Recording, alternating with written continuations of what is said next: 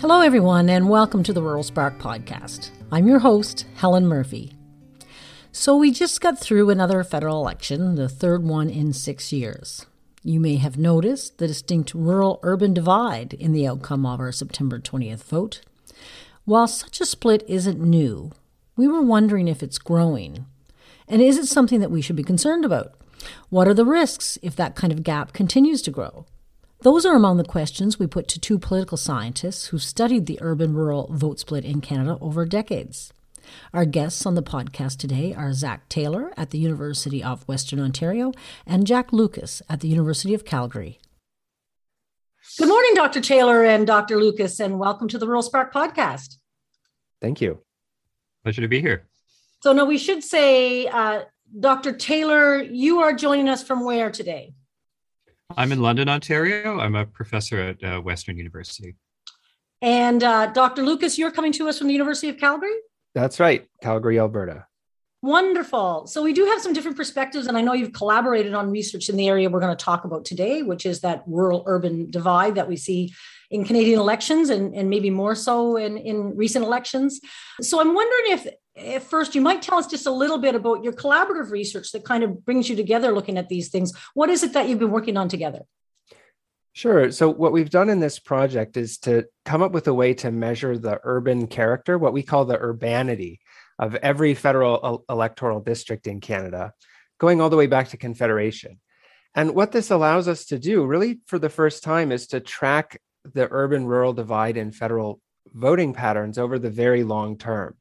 So it allows us to see which parties do better in urban areas or rural areas, and when the urban-rural divide is large or small over the long term.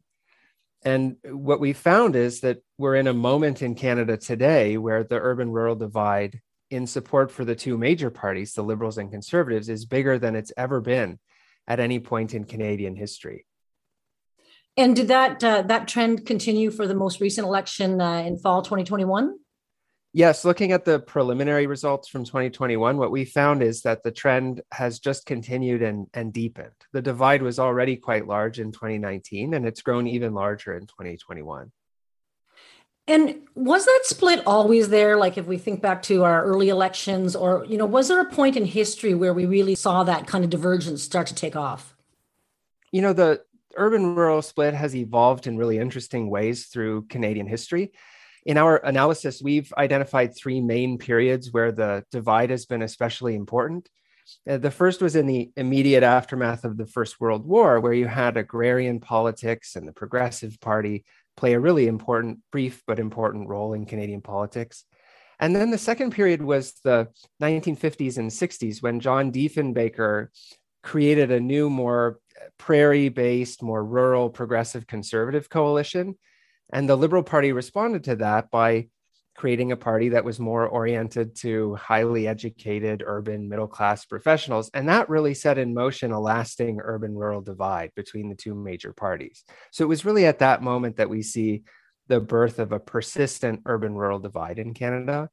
And then the third period is the one we're living in now, starting in the 90s and early 2000s. The Reform Party built a distinctively rural coalition, and then the new Conservative Party inherited that coalition in time for the 2004 election. And that's where we see the especially stark divide that has persisted right up to today.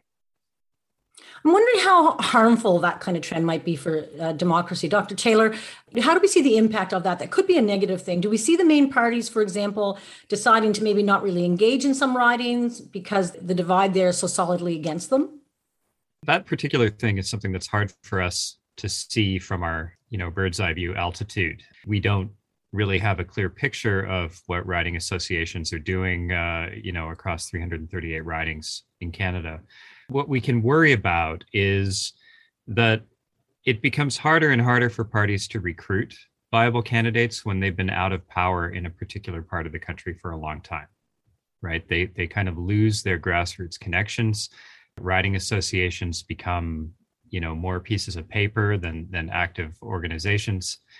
It becomes harder to create a pipeline of candidate material, maybe coming out of local office, local businesses, local school board office, that kind of thing. And so there's kind of a self-reinforcing dynamic that comes from that, right? Where as parties become durably uncompetitive in certain areas, that reinforces itself and makes it harder for them to become competitive in the future. So that can make it easy for parties to, not give up on parts of the country necessarily, but certainly direct their resources to places that they think they can actually win. And so you have kind of no hope candidates put forward in parts of the country where you really don't expect to win.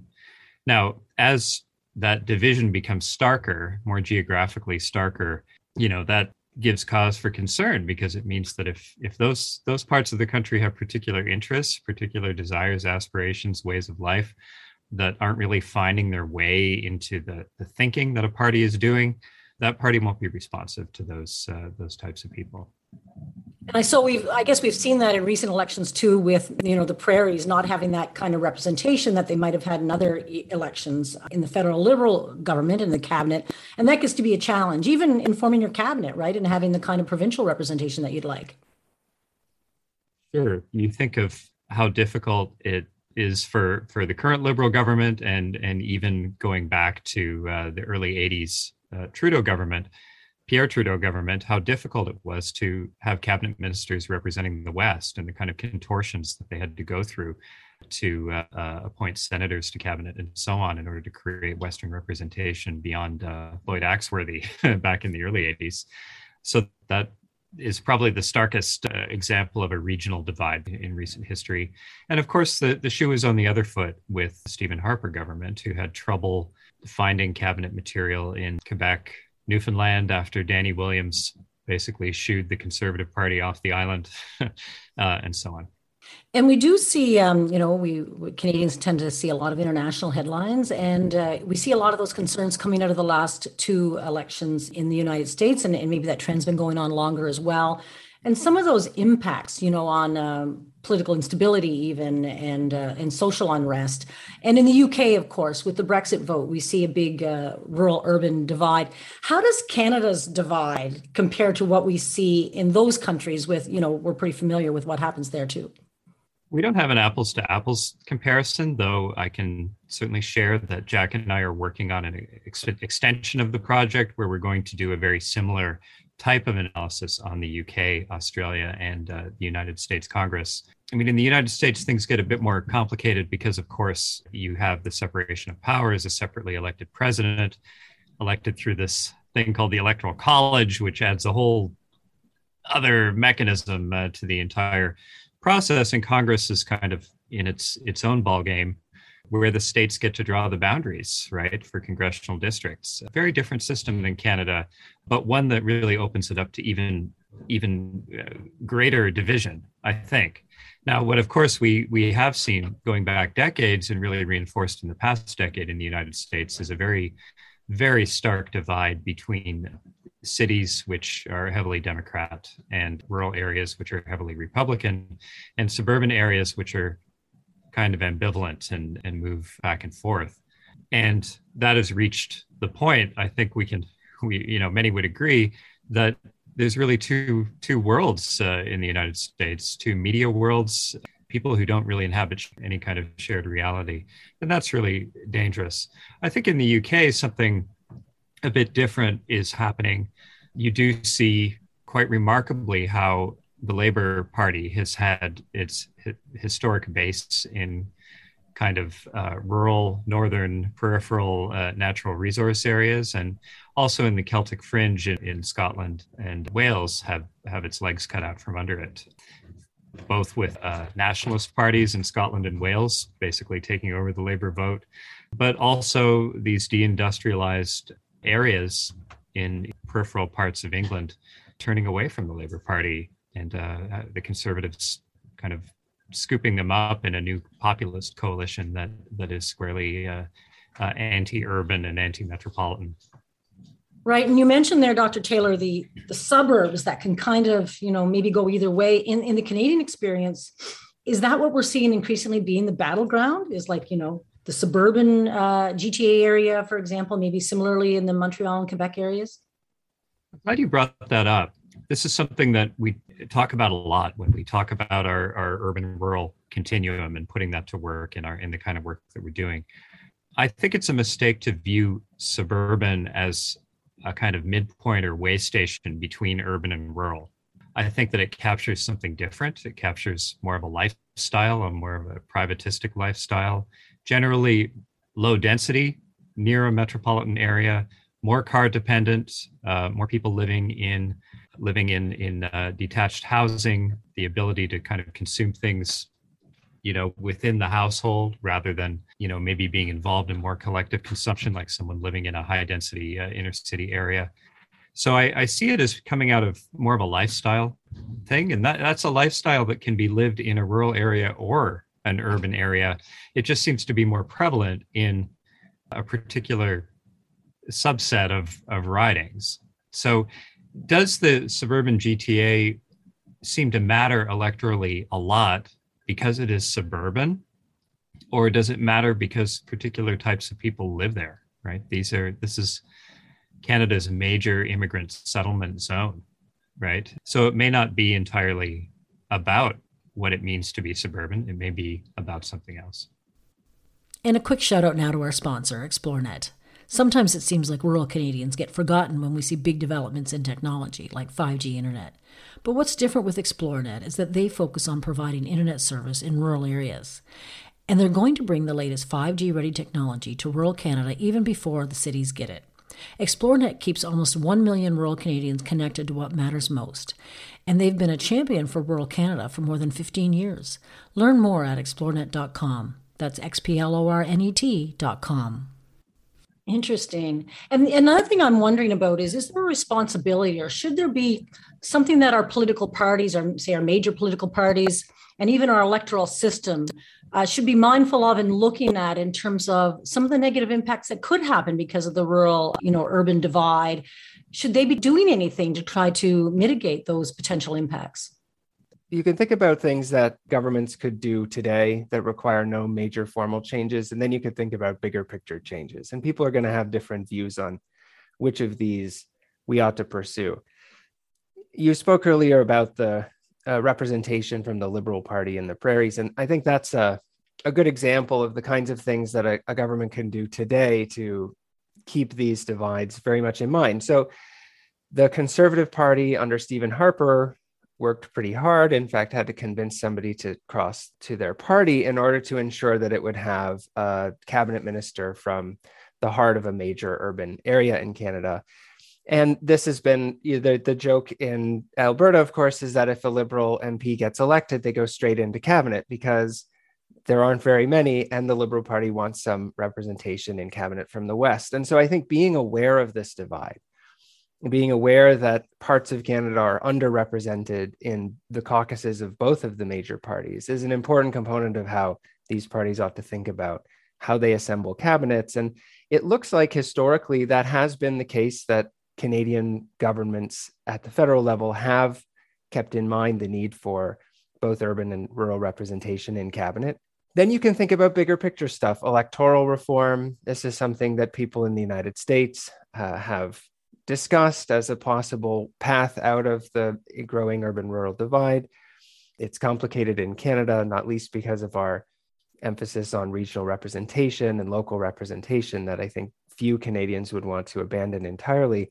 And then, of course, baked right into our Constitution are rules about the protection of different parts of Canada in terms of representation in the Canadian House of Commons.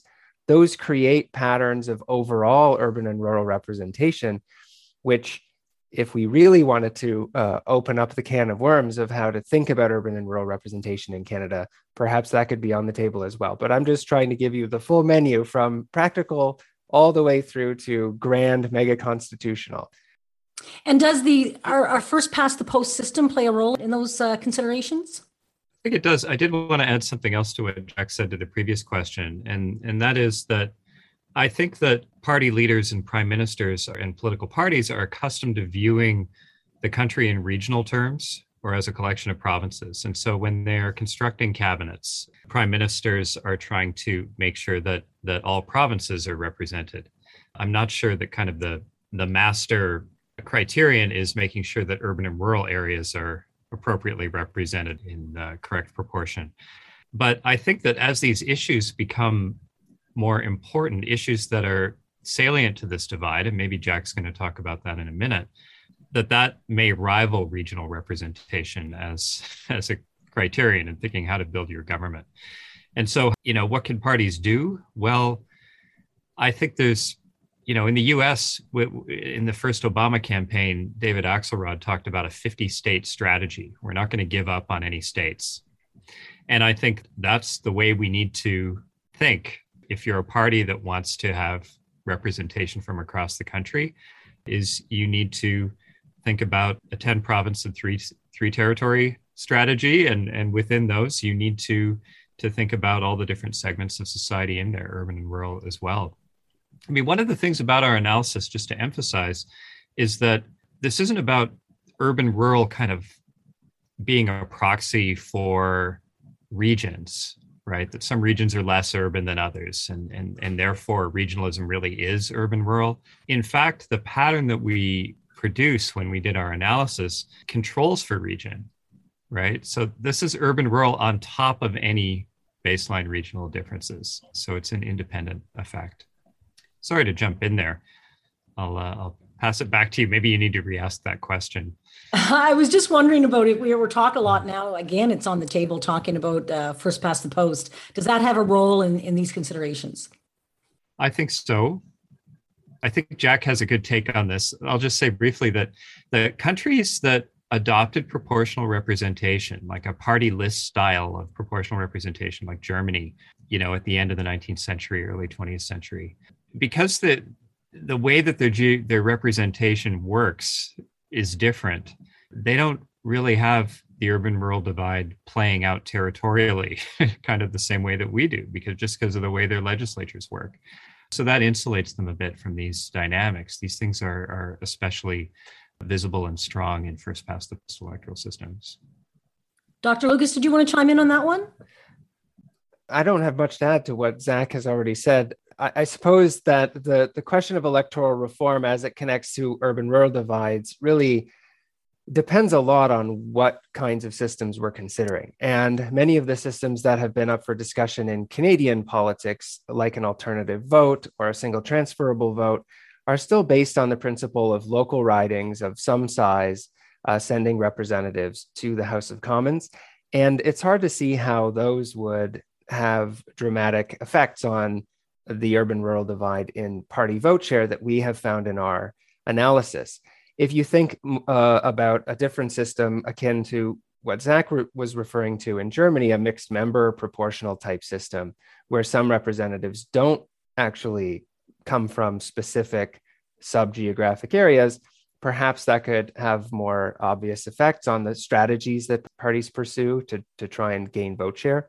But, there's a lot of moving parts in these questions, and I always find it complicated to try and think through what the likely consequences of those kinds of changes might be for something like the urban-rural divide, because, of course, it's not just the rules of the game that change, but the way the players play the game would change were those rules to change. And that means that parties might find a way somehow to continue to pursue vote share in the places where they know they're already strong. It's hard to predict. Also have to keep in mind the way that the boundaries of seats are drawn, right? The way our districts get drawn. In Canada, we have fairly small districts, certainly compared to American ones, 100, 125, 150,000 people in them. And we also have an independent boundary drawing process at the federal level that, lays out a series of criteria and a population size range.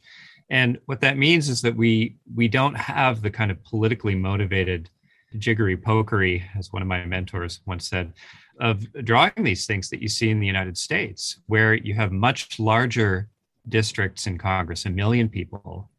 And those are drawn in a way that basically edits out mid-sized cities and urban areas and accentuates rural influence, which is why that a Democratic presidential candidate, and also members of Congress need to rack up huge majorities in their districts just to get elected compared to Republicans.